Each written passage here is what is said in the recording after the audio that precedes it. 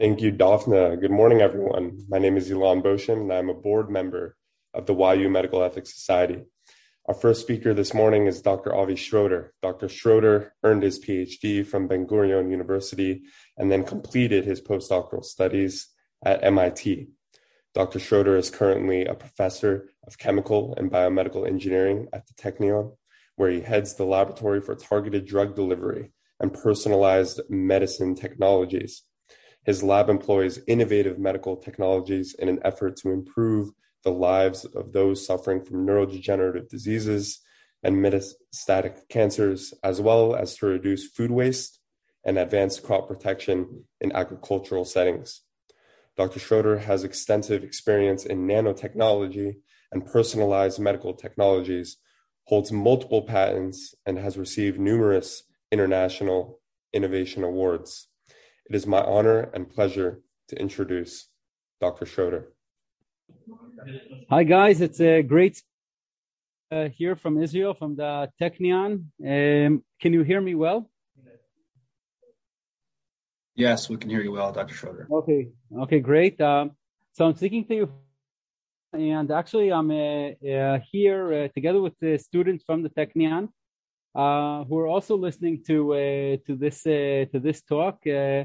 And just like giving like an overview, so maybe you can see here in the classroom, we're just setting up some of the technological aspects of the talk too. But I'll first start by speaking to your team in New York. So it's really great being here together. And from what I understood is that this course actually is at the interface of ethics, business, and technology. Is that correct? Yes. Okay, very good. So what I wanted to just two examples where we had how we came about technologies that we invented and bring them then into the clinic. And what I would say is that it happened a lot due to something that we were missing during the time of COVID is really more interaction between people. And so I'll share my slides with you.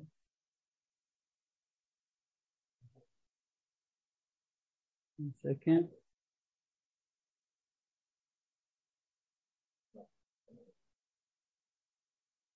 And I actually wanted to start with what inspired me when I came to study chemical engineering. So I'm a chemical engineer by training. Can you see my? I think you can see them in a presentation mode, unfortunately. Let me just.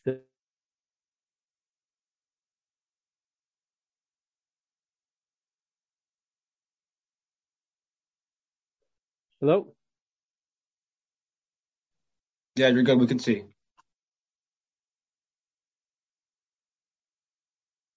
I hope this is better. In the Ben Gurion University.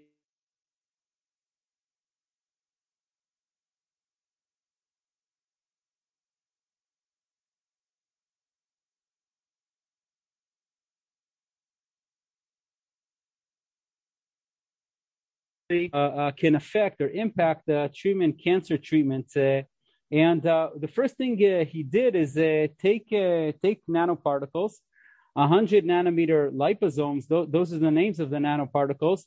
And just to get a sense of the size of these systems, that each particle here is about 1/1000th the width of a hair on our head. And what he did is he loaded these nanoparticles with a contrast agent inside. And then he injected them intravenously to the patient, so into the arm, and he then looked where they distributed in the body. And amazingly, these nanoparticles were distributing or targeting different tumors in different patients. So on the top left-hand corner of your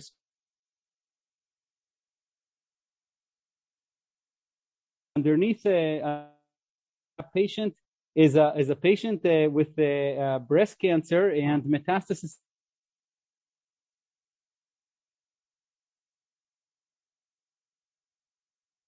Right hand side, you can know cancer and metastasis in the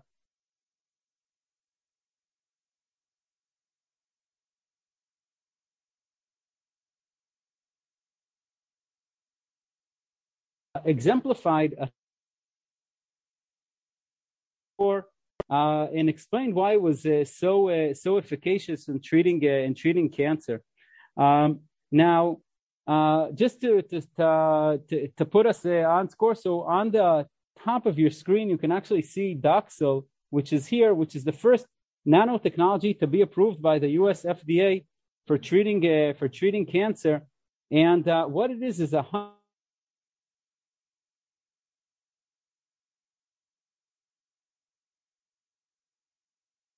and ovarian cancer. So nanotechnology actually, or the first nanomedicine came out of Israel in order for treating drug. But since then, really this field has gone through a huge evolution, a lot of work that's being done all around the world for treating different diseases. But we do have this local joy that that many patients actually are enjoying this technology. And these technologies actually moved a lot forward with combinations of drugs and other types of medications, all the way to the COVID vaccine that I assume many of you actually have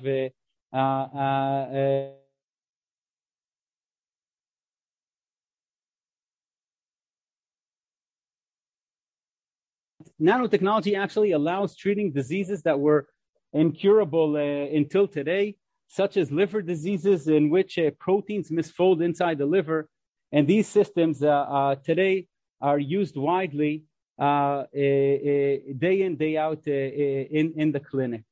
I think the best example of how important nanotechnology is really in treating came in the past couple years when we saw that the COVID vaccines actually leveraged understanding we had in the field of nanotechnology and the ability of nanoparticles to penetrate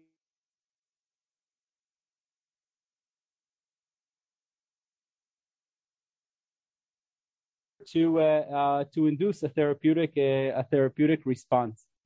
But the story really starts, I think, a couple years earlier, and what you can see in front of you for people who are less familiar with nanotechnology are actually nanoparticles. These are the nanoparticles of one of the COVID vaccines with the RNA inside of it. You can't see the RNA, but you can actually see very nicely the spheres of the nanoparticles into which the drugs are loaded, and the medicine actually elicits its response. So what we have is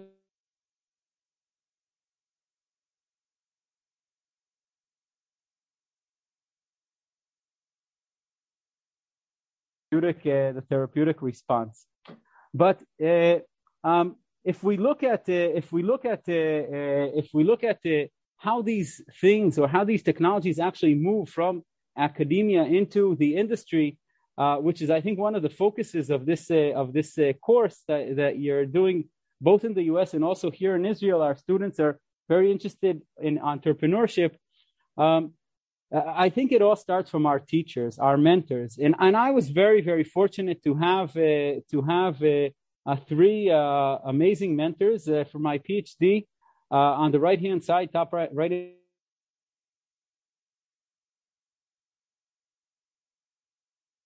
And in addition to being a very good scientist, he's also a member of the U.S. National Academy of Engineering. As an Israeli, being a foreign member there is pretty unique. But he also works a lot with industry, and so he actually speaks both languages. And I'll touch on the ethics aspect in just one moment. The second, on the left-hand side, is Professor Chezi Berenholz. Chezi looks just like this. He just celebrated his 81st birthday, and he's still very, very active. And he invented Doxil, that first nanoparticle that had an anti-cancer agent.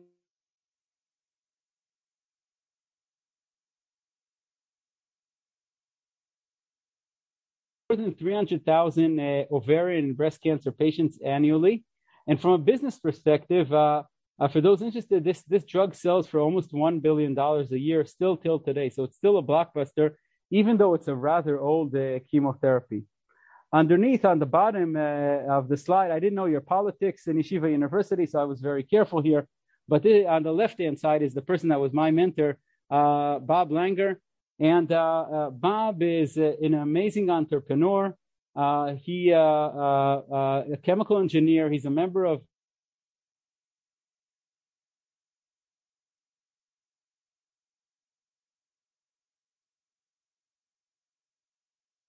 also an entrepreneurial expert. And more specifically, Bob has more than 800 patents and more than 200 companies that he started. So I think being able to actually balance those two worlds is extremely important. And when the Harvard Business School saw this story of such a phenomenal entrepreneur, they asked the question, how can someone be so successful? And they wrote one of their great case studies, the Langer Lab.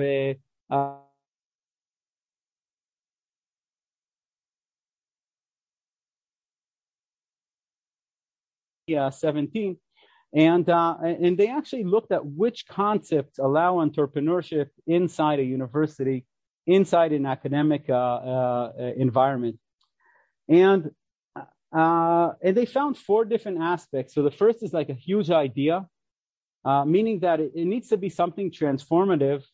It has to be a seminal paper, meaning that it really moves us technologically forward. It has to have a blocking patent, of course, in order to protect it, and also a proof of concept, so that to make sure that the science is robust. I think behind all of these, and if we're talking about a course that talks a lot about ethics, one of the things I learned is that these projects, these technological projects, take many, many years to realize, especially when you invent a new medicine. It can be 10 or 15 years in the works. And for people, young people working in the field, I think the only real drive or real incentive we can have for staying for so long working on a single idea or single concept is belief.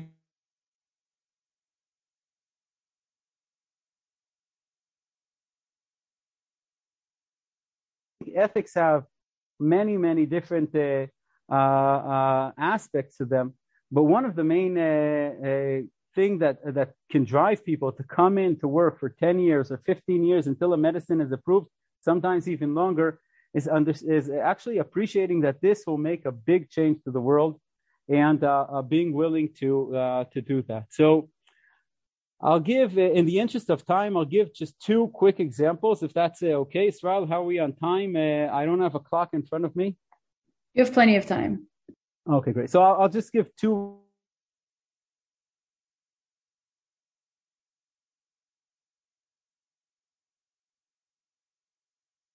Of nanotechnology and treating a joint disease. The joints such as our knees, our hips, but mainly knees. So some of you may actually be.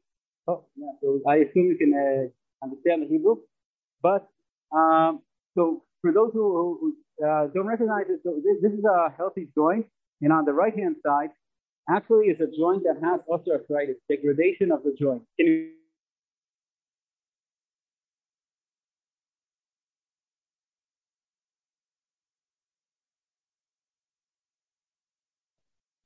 What we did is we invented nanoparticles actually that are injected directly into the joint of patients and reduce friction and wear for treating osteoarthritis.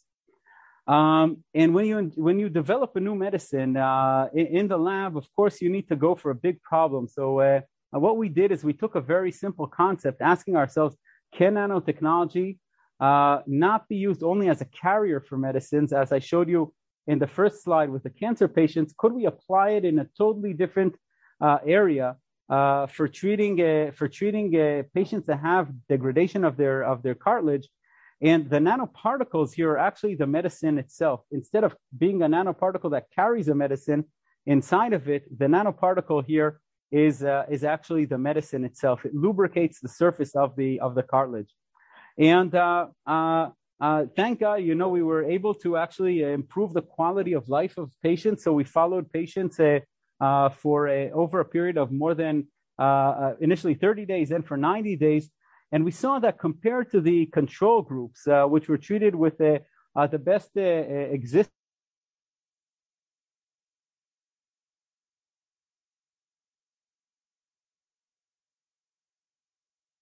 I think after really many years of work, getting these results back and seeing that you changed people's lives, made a huge impact on me, and actually made me decide, to stay in this field of therapeutics, even though it's very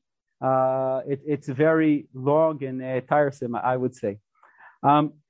More than that, when we looked at these patients, we saw that not only were they able to climb up and down stairs, get in and out of a chair, improve their daily activity, these patients actually were consuming less pain.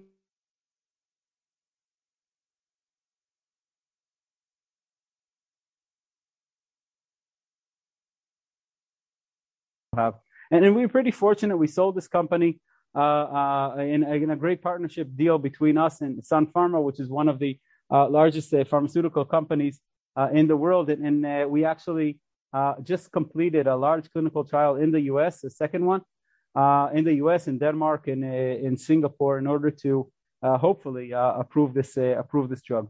So I think sometimes we were working on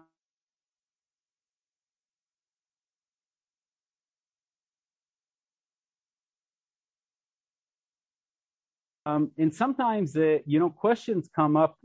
Could we take such a technology and further improve it, make it even better, make it perfect? And here, the idea behind it would have been, instead of just injecting an empty nanoparticle, which can reduce the friction and wear inside a joint, could we actually also add a medicine that would further improve the joint? And luckily, we didn't do it at the time, because the regulatory bodies, even the concept of injecting particles into a joint was a new concept at the time, and adding another medicine would have probably stopped our work at all. And I'll just say, working in this field, the number of ethical questions that come up are enormous, and they just grow in time. And I think really keeping your focus on what's right is very important. Many times patients come ask, can you get me some of that medicine? And we have to work always through the systems in order to make sure that all patients get the same treatment exactly, and not one gets something just based on personal knowledge or something like that. So that's one concept. And the second really is, I think, the feeling rewarded when you actually see that a technology that we were able to invent helps people.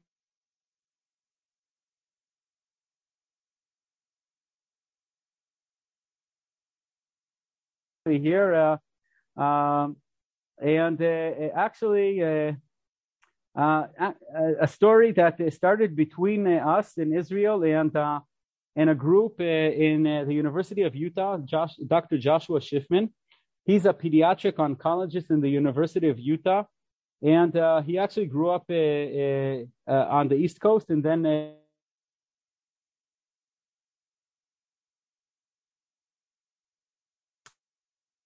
don't get cancer. Pretty amazing. If you think of it, an animal that's 100 times greater in size than we are and lives about 70 or 80 years, how can such animals be protected from cancer? Something that we many times may not be able to design ourselves. And when we look in nature, actually,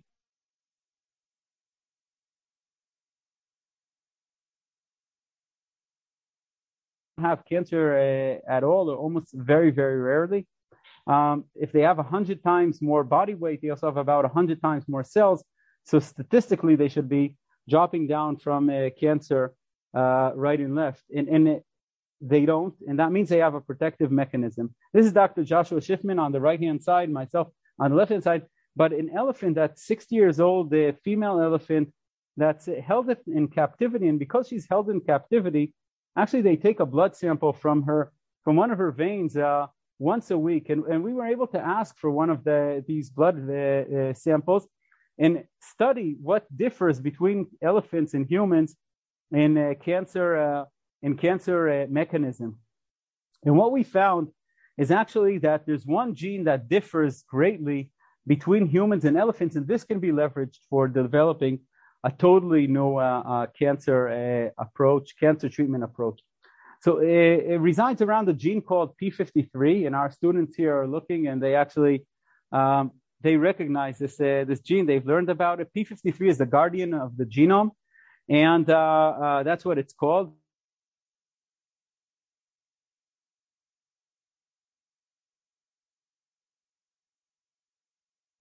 As we age, actually, the quality of P53 in our cells deteriorates. And maybe to emphasize how important this gene is for protecting us from cancer are two facts. So one is that 50% of cancer cells, or 50% of the cancer types we have among humans, lack P53, meaning that the cancer cell was able to kick out P53 or deactivate it. The second is that if we mention that healthy adults have 2 copies of P53, there are children that are born with a syndrome called Leaf-Armstrong,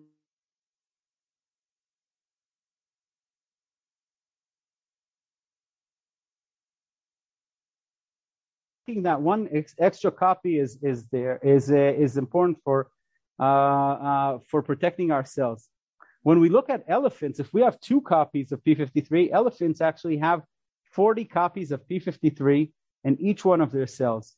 The first 2 copies are identical between the humans and the elephants, and the other 38, each one here is a pair. The other 38 are small alterations between the humans and the elephants.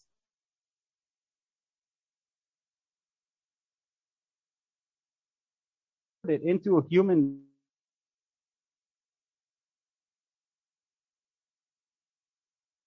and protecting ourselves from getting cancer. And so we did what we know how to do. We took a nanoparticle. On the left-hand side is a drawing of a nanoparticle. Its size is, again, about 1/1000th the width of a hair on our head. And we loaded it with a gene of P53. And then we looked at what it does to cancer cells. And we saw on the left-hand side are cancer cells, osteosarcoma. This is a bone cancer. On the right-hand side is the same cells after adding the P53 gene to them. These cells become round and actually die away.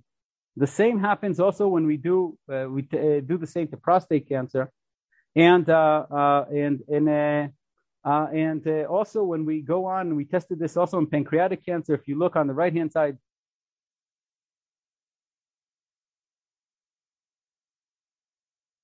explodes after adding the P53. So I'll just end by saying that when we, I think our motivation is the patients, and when we come to develop new technologies, our motivation is patients and not anything else, because those would be, I think, far from us.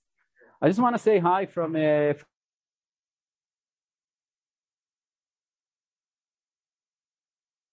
and I think the second thing is really partnerships between schools in the United States and schools in Israel. Technion being one of them, I think can really, I think the entrepreneurship on both sides of the ocean, the innovation really requires people working together. So thank you so much for giving us the stand today.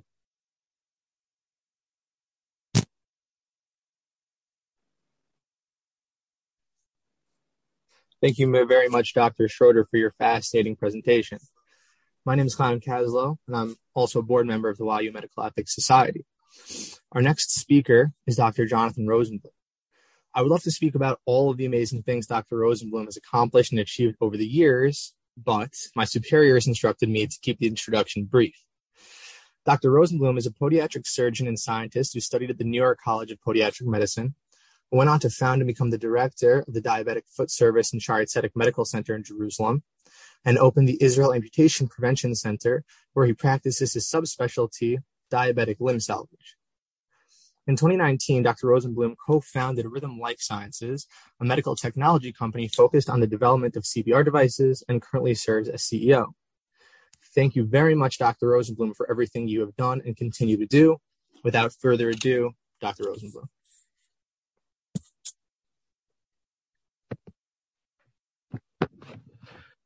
Good morning, everyone. Let me share my screen here. Thank you for that lovely introduction. Most of it is true. I'm certainly not as important or good as it sounds, but I do appreciate it. I'm honored to be able to present my company that I'm with now, called Rhythm Life Sciences. Just to get a little introduction, we are a technology company. We'll get to how we were formed and why we were formed after, but the technology company that is addressing resuscitative medicine and problems and things that are lacking in emergency medicine. The company was founded in 2019. My co-founder, Yehuda Roseman, was taking a EMT course. And I'd like to say that the company is really mission-based. He was taking the EMT course because one of his business partners had lost a child because there was no defibrillator around. And in the first class of the EMT course, they were taking a CPR class.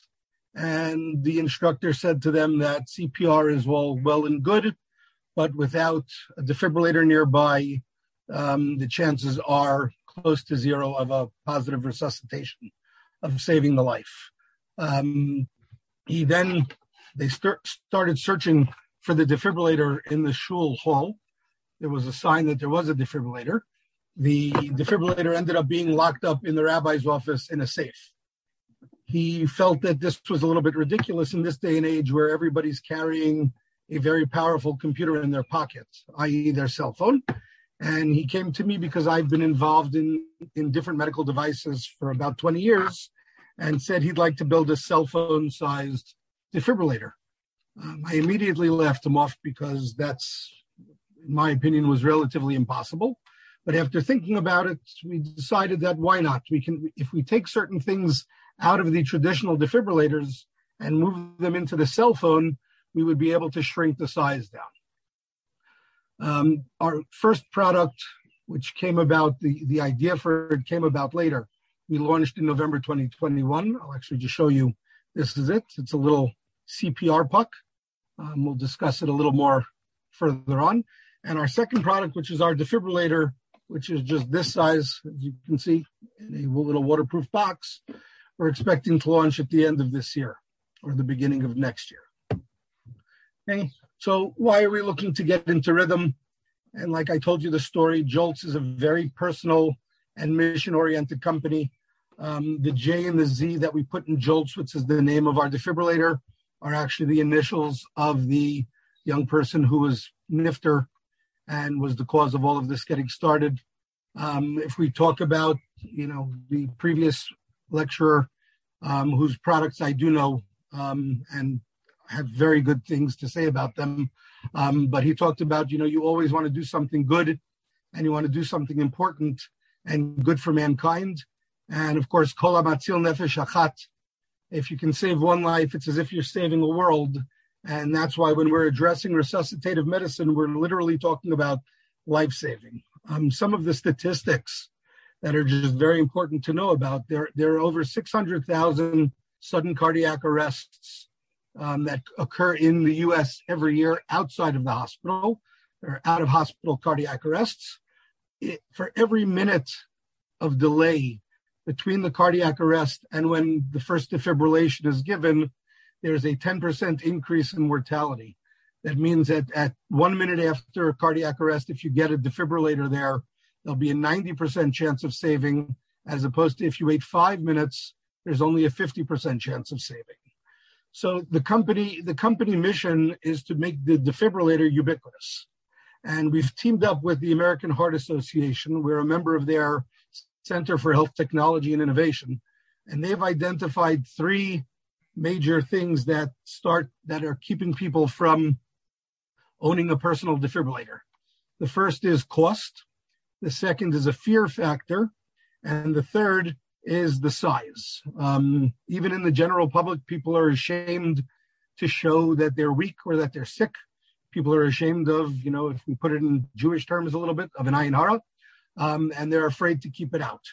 So when we were designing the product, and when I talk about in some of my other classes, talking to people who are going into biomedical and biotech, you have to find the problem and address it.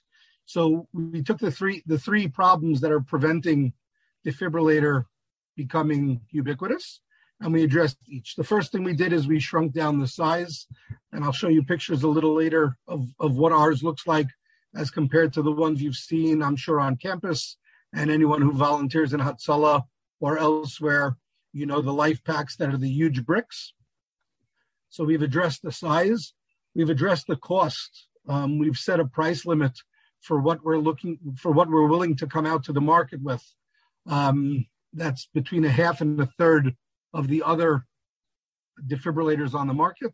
And as far as a fear factor, we've made the defibrillator absolutely idiot-proof, so that even I can use it.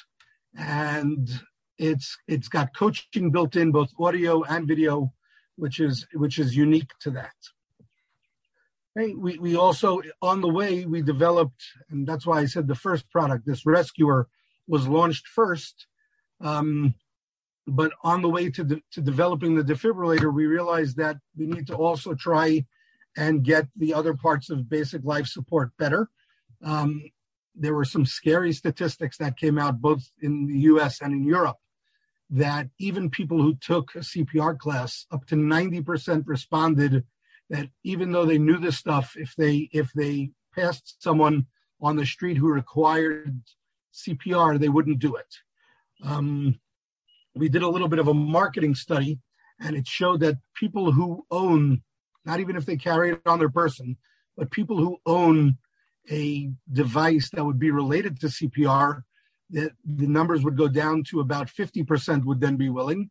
And if they're carrying something on their person, in their backpack or in their pocket or wherever it is, they would, up to 90% would then do CPR if they came across someone. So we decided to design something to help increase CPR performance and to make it much easier and a lot more intuitive. And we'll discuss that also. How do we get to a product, right? So the first thing is obviously there's an idea. And if we're thinking about this as new entrepreneurs or new people who are entering the medical device, you should dream. And I honestly believe this. Anything you think of can be done. There really are no steps that can't be overcome. And if not now, then you should be able to plan out what's going to be, because technology is increasing at such a rapid pace that while today you might not be able to do it, tomorrow the next step should be there. And then obviously identify a problem or a need or something missing. In our case, we realized that, the ability to save lives by performing proper CPR and getting defibrillation there in a much quicker time was missing. And we attacked all the things that were getting there. And we are trying, the goal is obviously not just to have public access defibrillation, but also to have at-home defibrillation. And the most important thing that I say to people who I coach when they're developing their companies or they're asking me about what to do is one step at a time. There's no way to run to the end. I've been involved in medical devices now for over 20 years. I started off doing medical research on wound care. It expanded into other things. I then developed medical protocols. I then started to delve into a little bit on the business side, building business protocols and business development. But the most important thing is to go one step at a time. So if I were to tell you the steps of how we did it, basically it works like this. Over the last 20 years, I've been involved in 7 or 8 startups. 1 or 2 of them have been successful, but the majority of them were not. And the statistics are, that's about right. 3/4 are unfortunately not successful. But you can learn a lot more from things that are going difficult than from things that go easy. So I took the lessons of many of the things that I learned from the successful cases and even more of the lessons that I learned from the less successful cases. And when I was asked to stay on as CEO and not just to be the consultant, I told the rest of the board that the only way I'll accept that is if we actually do this in a stepwise manner. So our stepwise manner started like this. We evaluated the regulatory landscape. We looked at what we were going to need for the FDA, what we were going to need for the CE and other countries, and to decide if this was something that would be feasible. While at the same time, we were looking at the marketplace to see if this was something that could be commercially feasible. after both of those were found to be acceptable and that we could move on, we began to put the team in place. The first piece that I put in place, since I have no knowledge of engineering, I'm a wonderful podiatrist. I will pat myself on the back and take away a little bit of the anava. I apologize. But I definitely do not know anything about electricity or electrical engineering or mechanical engineering for that matter. So the first thing that we did was find an electrical engineer, and we were lucky enough to find someone who had 15 years of experience in defibrillation from one of the other large companies, and we added him to the team. From there, we added our R&D house, and from there it expanded horizontally and laterally. We were able to add an operations officer and our sales and marketing team, and our board grew where we took, and this was one of the most important things that we got. The person who's now chairman of the board, we made it a list of slots, of markets that we were looking to penetrate, and we took advice by adding one person to the board from each of those. So we took someone from emergency medicine and out of hospital medical care. We took someone from the military, and we took someone from ambulance corps. We have people from United Hatzalah, and we were able to grow from there. This is a picture of our defibrillator. It's currently undergoing testing for the FDA. The device is about the size of a paperback book. I can show you again from this model of it that it fits in the palm of my hand. It weighs less than 2 pounds. It's waterproof. It floats.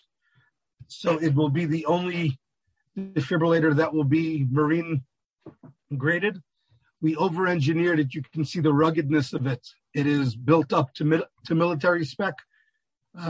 We put the features inside where it's just basically easy. You open it up, it automatically turns on, and will begin to give you voice prompts as to what to do. The electrodes come already plugged in so that you can have one step less to do that. In addition to which, I started off by telling you that Rhythm is a technology company, and we, using our technology to address the problem, we combine this with a cell phone app. The cell phone app right now has the ability, if you pair it, when you open the defibrillator, it will activate your cell phone app automatically and call 911 or Hatzalah or whatever number you've programmed in automatically. It will send them your GPS so that they know where to come. And depending on the emergency medical system, it will also be able to send them the telemetry, the EKG tracings, so that they can do that. One of the ways that we were able to minimize the size is we took the screen out and we used the cell phone screen.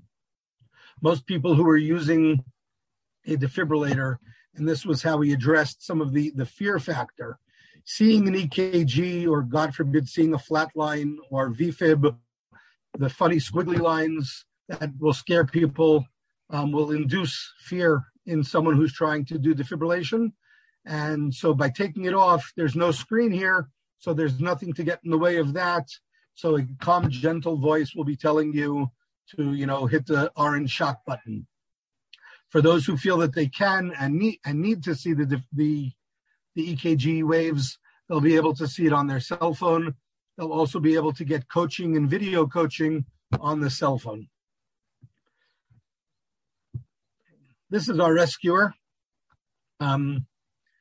When we were addressing, like I said at the beginning, when you have an idea to try and address something that's missing or something that's there, we started to evaluate all the things that make it difficult to do CPR or why people wouldn't. And we wanted to make sure that we got better compressions. We wanted to make sure that we got better compressions and that we had fewer CPR complications. Okay, so again, this is our device. As I hold it close, you can see X marks the spot. So even someone who hasn't learned CPR can know where to put it exactly. The back over here has a non-slip surface, So once it's on, it's not going anywhere. You can see in the picture here on the right, the hands are forced into a proper position. This is very important. There are three different parts to getting good compressions. Number one is the rate. Number two is where the hands are placed. And number two is how the depth. So we figured out with the geometry that if you get the rate correctly, so this has 2 metronomes built into it. So the rate will be good. If you're doing compressions just to the beat and you have your arms in the right position, then you'll get the proper depth. And that'll allow, when you do the proper depth, when you go down, blood is being pushed out of the heart. And when you release, blood is being allowed into the heart. So by doing it like that, you can get it like that. And on the picture on the left, you can actually see that we have 2 fingers, a little hole for 2 fingers, which is how infant CPR, God forbid, is supposed to be done. But again, it's the same position. Now, some of the other things that are reasons people don't do CPR is a lot of broken ribs and substernal fractures. And the phrase that we've coined for this is less crunch when you punch. The way that this is shaped and the way that it sits on the sternum, it disperses the force across the sternum and across the ribs in a better manner, which causes fewer fractures both in the ribs and both as the ribs attached to the sternum. Another problem that we addressed, the American Heart Association published a paper about 20 years ago and then republished it again in a new study this past year, that when a sudden cardiac arrest happened in the field, if it happened to a woman, CPR was started on them 30% slower than it was done on men. And this is not just a Jewish thing, but SNEAS really did play a big role in this. Actually, about 2 months ago, there was a case in, I believe it was South Dakota, where 2 EMTs started CPR on a woman in public, and they had left her top undressed, and she sued them and sued successfully for embarrassing her by leaving her undressed in public. So to address this need of the AHA, we actually added this privacy sheet in, so that as soon as you pop off the back and you activate the metronome, the privacy sheet can be quickly put over, so there's no problem and no delay in getting CPR started. Again, like we said, there's proper placement, which causes all of the advantages to come together because you're getting proper placement and proper rate. Okay, before we just move on to what I think are some keys to a successful business and maybe some ethics involved, I should say that some of the technological advantages that we're doing with the defibrillator in particular is we just came back last week from the FDIC, which is the fire department instructional course in Indianapolis, which is combined also with an EMT course where there were over 5,000 people. One of the things that we've done is we've attached our device to a drone. There's a company out in California that did a pilot study in one city in California, one town in California, where EMS was very far away. They weren't able to get there. And what they do is they nest drones in trees and in light posts around the county. And when there's an EMS call or a fire call, they activate the drones.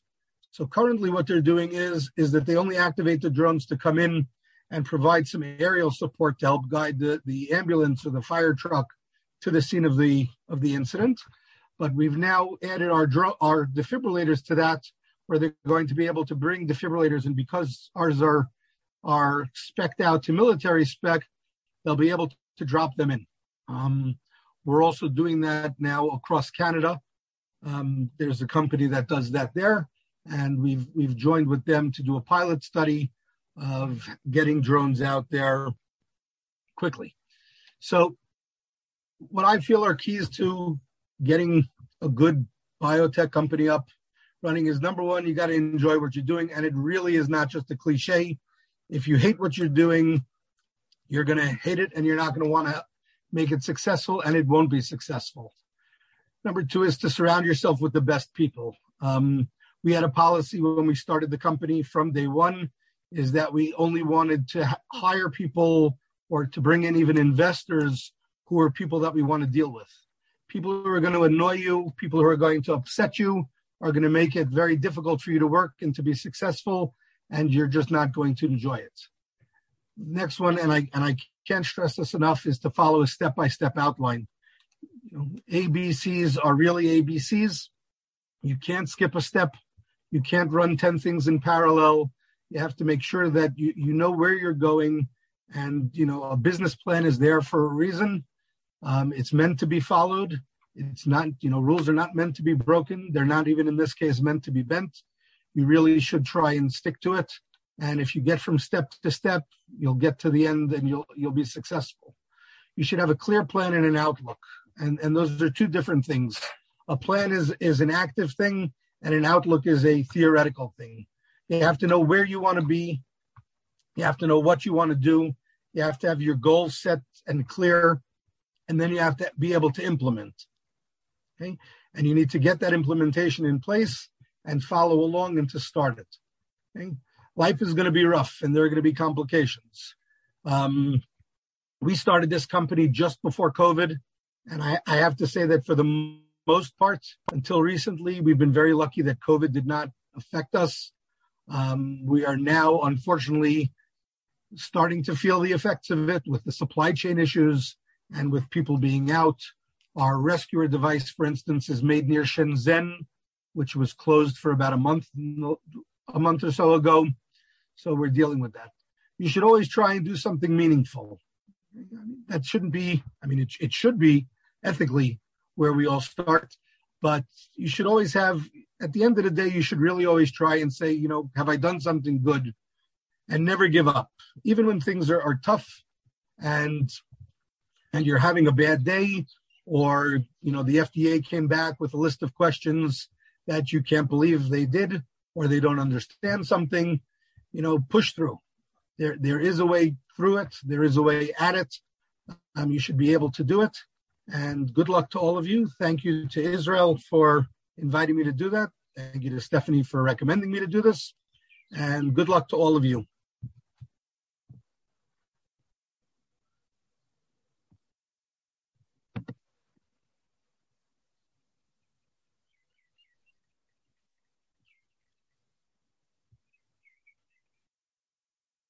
Thank you very much, Dr. Rosenblum, for your informative presentation.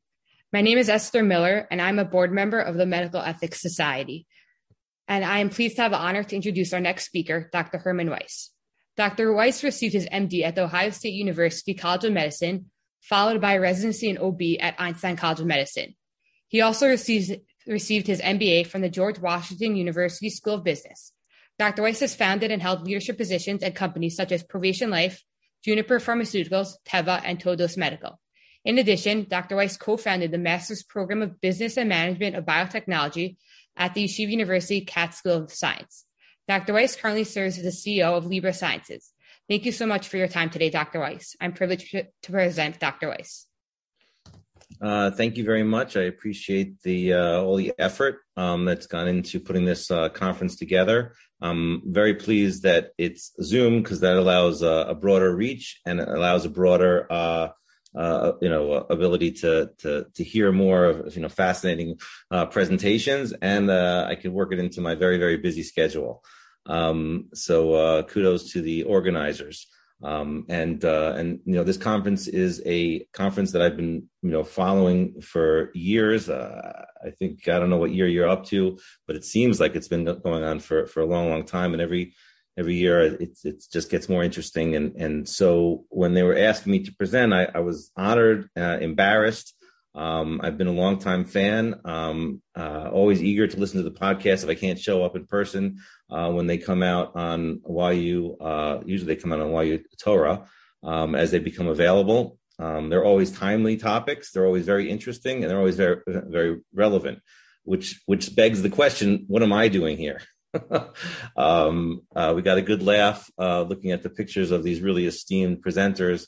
and then myself as, batting cleanup, so to speak, which is certainly not the case. As usual, it is a very impressive lineup, and so perhaps a few moments of my history to understand where I'm coming from, because my talk and my company is neither. Not to say that it's not ethical. My talk is not ethical and it's not legal minded, but fortunately, Israel told me that doesn't matter. They just want to hear about biotech in Israel, and I can go on and on about the robust biotech culture here in Israel, because it's really mind blowing what's going on. I could listen to Avi Schroeder present for hours, and every time I do listen to him, I invariably think of another potential startup. I think of another idea, another solution, another problem, all these ideas that percolate in his mind and in others' minds, and they always rise to the top. And how are we going to study that? How are we going to test that? How are we going to bring that to patients? So I just want to echo his closing thoughts. We and I actually am part of the YU faculty.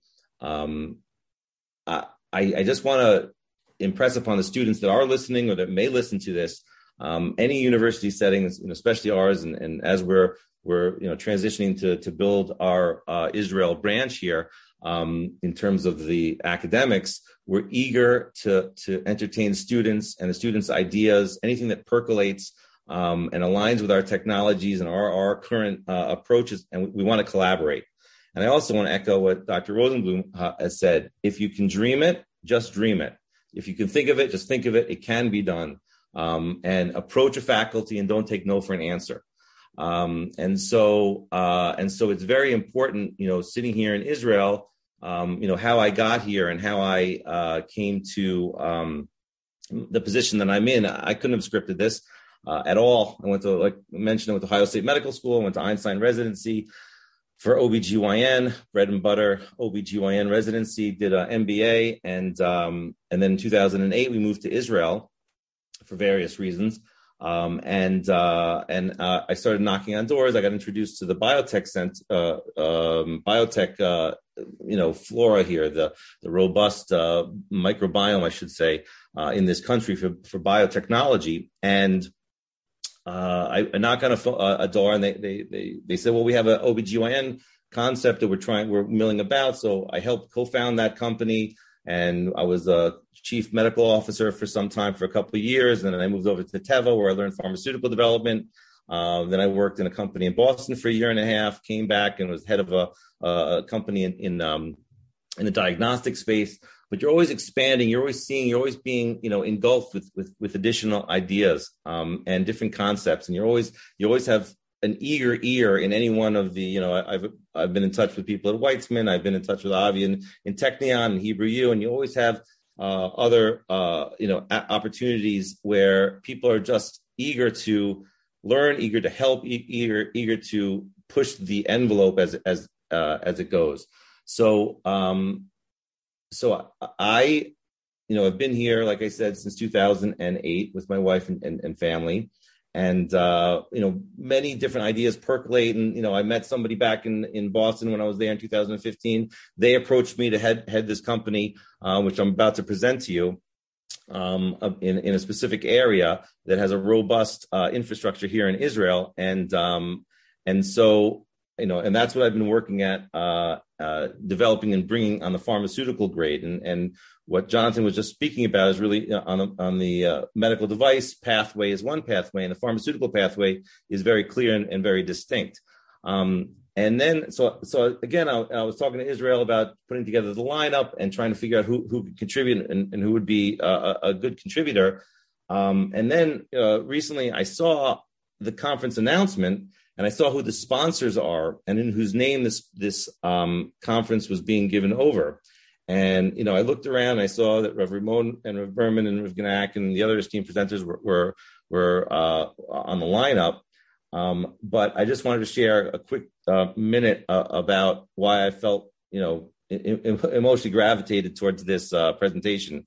So this coming Erev Shavuos is actually the 22nd year anniversary of my son Noach's bris, which I performed as the Moel, having successfully learned from other esteemed presenters in the past, like Zalman Levine was my teacher. And I performed the bris with Rev Tendler watching over my shoulder in his watchful eye in Community Synagogue in Monsey, where my in-laws and I were longtime congregants. And as we convened in the social hall downstairs for the bagels and lox, and I can clearly recall the message that Rev Tendler gave over that morning. He spoke of seeing me and standing next to me as I performed the bris as a clear demonstration of Torah Mada. He said that this was, being able to combine your secular and your Torah education together to really, blossom.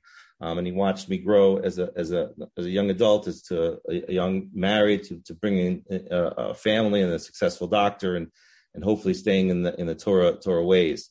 And this successful combination of this Torah knowledge and secular knowledge is really creating this new singular entity, the Torah Mada, which was he was so proud and he was so successful at. And so I've always been grateful to Rev Tendler for his continuous guidance over the years and decades, his words of encouragement, as well as the support and strength that my family has always received from, and still does receive from Community Synagogue of Monsey. So it was really a culmination of a lot of things. When I saw that they were supporting this worthwhile conference, I was, more than happy to do what I can to make it a success. So again, I know that was a long-winded introduction, but Israel texted me earlier that I can have more time. But now to get on to the presentation, what actually brings me here and what was actually, gets me up early in the morning and keeps me up late at night is bringing, these companies along. And as John so successfully and eruditely, that's even a word, described, if you have a template and you have milestones and you have to hit each milestone, you can't skip any, and you have to hit, one after the other. And it's even more pronounced in the pharmaceutical world of development, where you have to hit your preclinicals, your safeties, your animal models, your phase 1s, your phase 2s, your phase 3s, and then, always keeping your eye on the goal line. That takes a lot of money to develop, and it takes a lot of effort, and it takes a lot of, siyata d'shmaya and a lot of luck. So let me share my screen, and I will get on with my presentation. 1 second. Okay. All right. Can everybody see my screen? Yep, we see it. Thank you. All right. So 1 second. All right. So let me just get into the presentation mode. All right, so the microbiome. Basically, we have a platform that we're pushing forward, and we are utilizing the patient's microbiome, which I'll talk about momentarily. And we are identifying potential targets, of which we've already presented 3 for development. And 1 second. And we have various forms of potential targets available. So we have one platform where we're developing a macromolecule that is actually leaching out the toxic metabolites that the microbiome produces that has potential downstream effects that causes disease in the host. We leach them out via the macromolecules. These macromolecules, in a nutshell, are exquisitely safe because they don't get absorbed. They don't cause toxic damage. The metabolites are leached out and excreted out in the normal fashion. And in fact, after a prolonged treatment, the microbiome again shifts from the gut dysbiosis to a normal microbiome. And so we also have a robust supplement market, which we're developing for approval later on down the road, more of a non-traditional alternative approach to metabolic diseases, including women's health and general health. So that's more on a secondary line, but right now I'll talk more about our first to market. We're a small team. We're building our team, and it's right now it's myself and my financial CFO. Gary just joined the team, and we're still looking for others to build on with additional expertise across the industry. One of the things that I did when I started getting involved in this company was I made a very simple Google alert with microbiome, and I started putting microbiome disease and microbiome, and there is an unbelievable amount of data and research that's that's been into the public, into the scientific lexicon, and it's widely accepted that the next frontier in targeting multiple diseases, anywhere from Alzheimer's and dementia to cancers and to immune system disorders, is looking at the microbiome as a mechanism to alter disease pathways. The challenge is that it's a long process, because when you have a gut dysbiosis, when the gut isn't working properly, it forms these toxic metabolites. Toxic metabolites then get absorbed in certain levels because of that leaky gut, so to speak, and I'll describe that later. And then that will actually cause downstream effects. And it's not like a rapidly evolving where you can, one day be fine, the next day have an infection, or vice versa. You're not getting an infection. You may be causing some downstream inflammatory effects. We found that that a gut dysbiosis, which is this imbalance of the gut microbiome, is associated with even polycystic ovary disease, which is my pet project.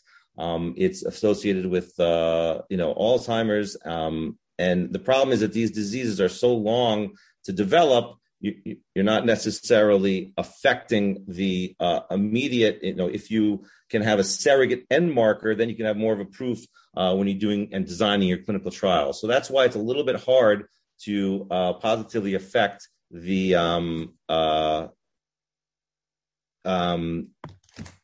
downstream markers of disease. If we were to have some surrogate markers, we can get these drugs approved faster. But again, it's a little bit of a cat and mouse game with the FDA. They don't want to approve drugs that they don't know, if there's downstream effects. The beauty of our approach, and I'll describe this more in a few minutes, is that we actually don't have any absorption of our molecule, because it's a macromolecule, and we actually are leaching out these toxic metabolites, and we don't cause any damage locally or systemically. Okay, 1 second. Okay, so just to quickly give you our investor deck, so to speak. So I'd rather talk more about the science than where we're at, but we've progressed 3 projects through 2 in discovery, 1 in obesity, which we're actually bringing that, and I'll show you some data we have in animals. Just for those of you who don't know about pharmaceutical development, you have to prove safety and efficacy to a certain degree with animal models, and then you open an IND. To a certain degree, you have to do some pharmacodynamic studies, pharmacokinetic studies that are generally accepted.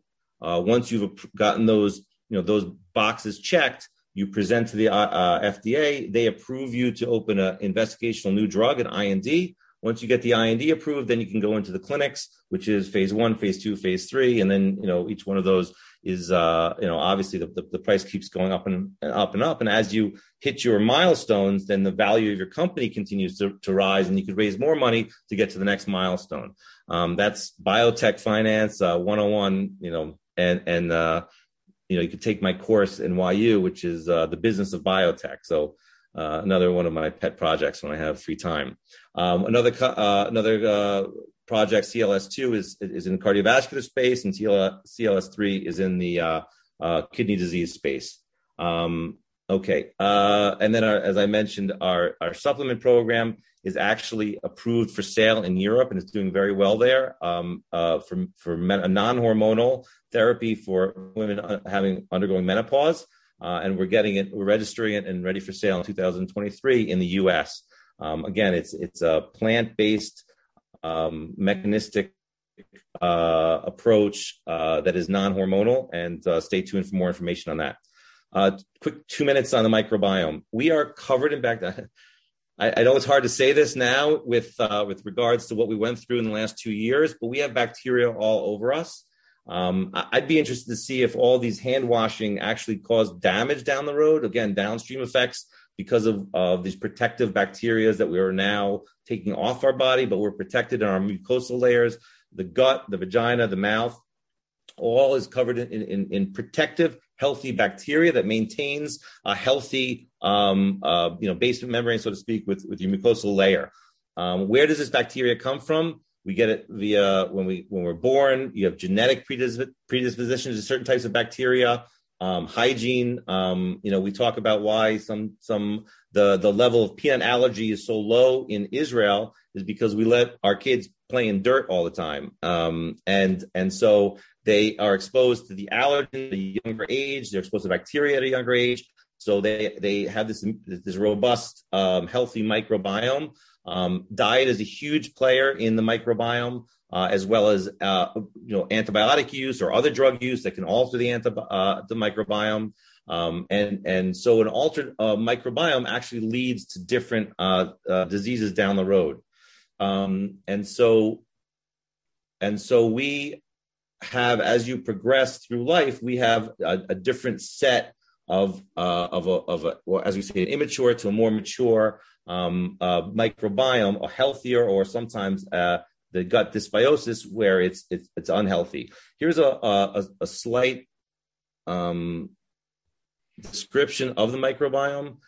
As you go from the top of your gut down to the bottom, you increase exponential growth of the numbers of microbiome. And that's why, despite all this talk about altering the microbiome, it's exquisitely difficult to do so, because if you want to take something orally, to get it to the gut is a long ride, and usually the medications, or usually the bacteria that you're ingesting become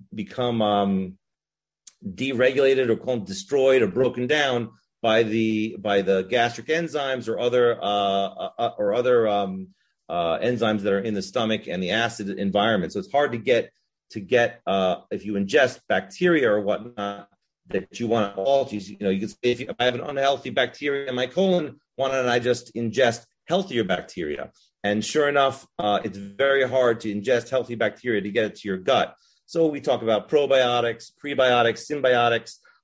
If you may be aware, there's companies that have put out fecal microbiome transplant called FMT, where patients who suffer from C. difficile, which is an overgrowth of a toxic bacteria that live in your gut, that if you introduce the healthy bacteria that can keep the toxic bacteria in check. Some are using rectal suppositories as introduction that bypasses the upper GI. Some are using, and those are all have been approved and not approved. Those all are in IND, and those are all in the clinics, but they haven't been approved for sale as of yet. But it's a massive market. So like I mentioned earlier, this dysbiosis is where you have the normal gut homeostasis is where the bacteria in your gut is producing this mucous membrane, and you have this functional membrane which is actually preventing disease from entering and creating a good barrier. When that breaks down with abnormal bacteria, you actually have this defect, and it can actually cause disease. So our approach is not to create a new bacteria, not to ingest bacteria, but to alter the toxic metabolites that are actually being ingested into the body, the pro-inflammatory, the pro-degenerative, the pro-neoplastic. Every one of these, we've actually identified 70 different potential targets that are produced in the gut that are metabolites. The small chain fatty acids that are the bad players, the butyrate, the acetate, the list goes on, and these actually are oversubscribed in patients. They're overproduced in patients with the unhealthy microbiome, and they actually have evidence of disease. So what we've developed is a macromolecule that does not get absorbed, that has sticky ends, that's able to leach out the toxic metabolites. And so really, there are significant limitations, as I mentioned, to the current treatments. We're going after this low-hanging fruit.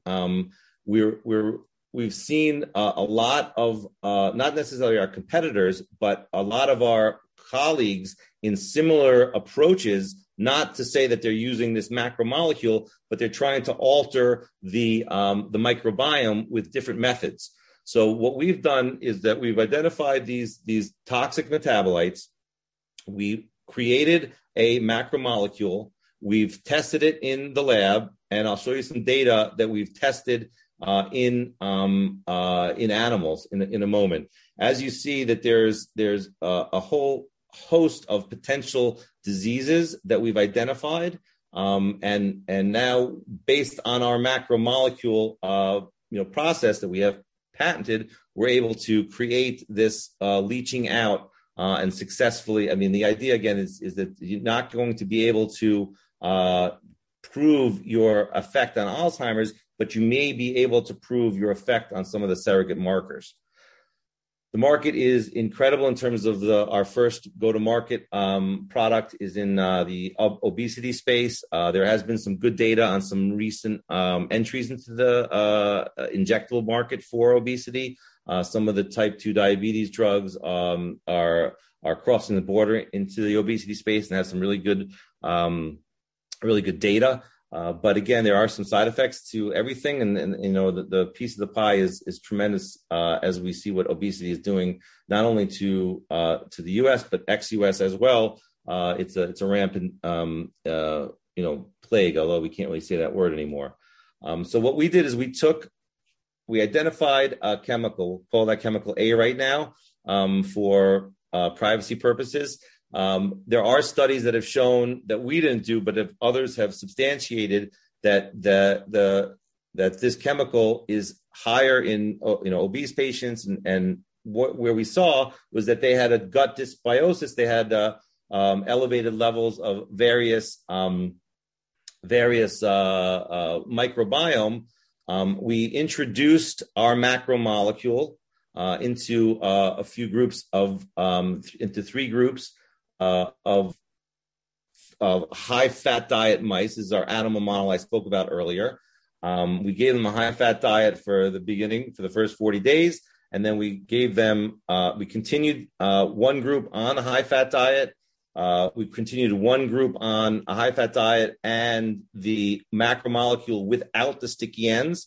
And then the third group was the macromolecule with the sticky ends, and within 2 weeks, they formed a good separation, and there was a significant loss of weight on the treated group.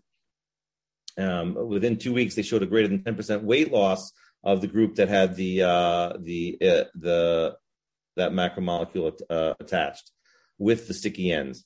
And we also looked to see if there was any systemic side effects. There was no liver damage. There was no renal damage.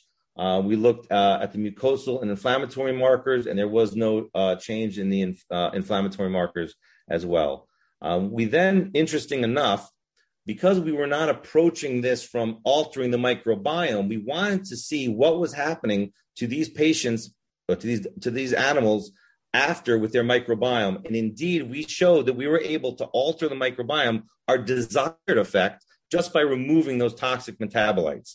So we were able to shift their microbiome from a toxic microbiome to a more healthier microbiome, which was really, really exciting news for us.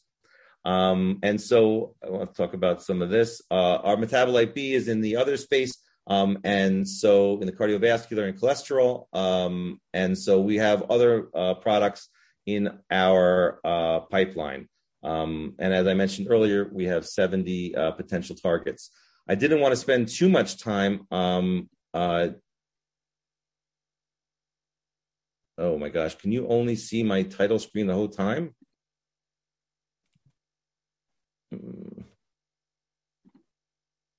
Okay, so that was I'm just trying to see if I don't know if anyone had any questions for me, but it just basically, in conclusion, we're taking we're taking a different approach to altering the microbiome by taking out the toxic metabolites. And what the body does in that sense is that it actually shifts the microbiome back to a healthier, and then thereby effectively, hopefully, positively affecting the ultimately the microbiome in a positive way. So I think I got my 30 minutes or my 25 minutes in, a little bit overtime. Happy to take any questions if there are any. I think Anne.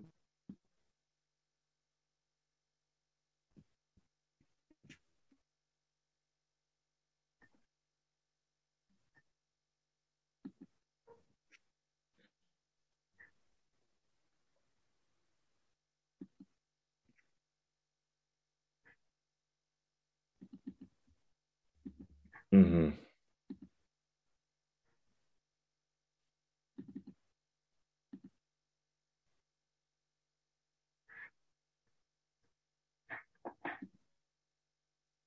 Did I lose everybody?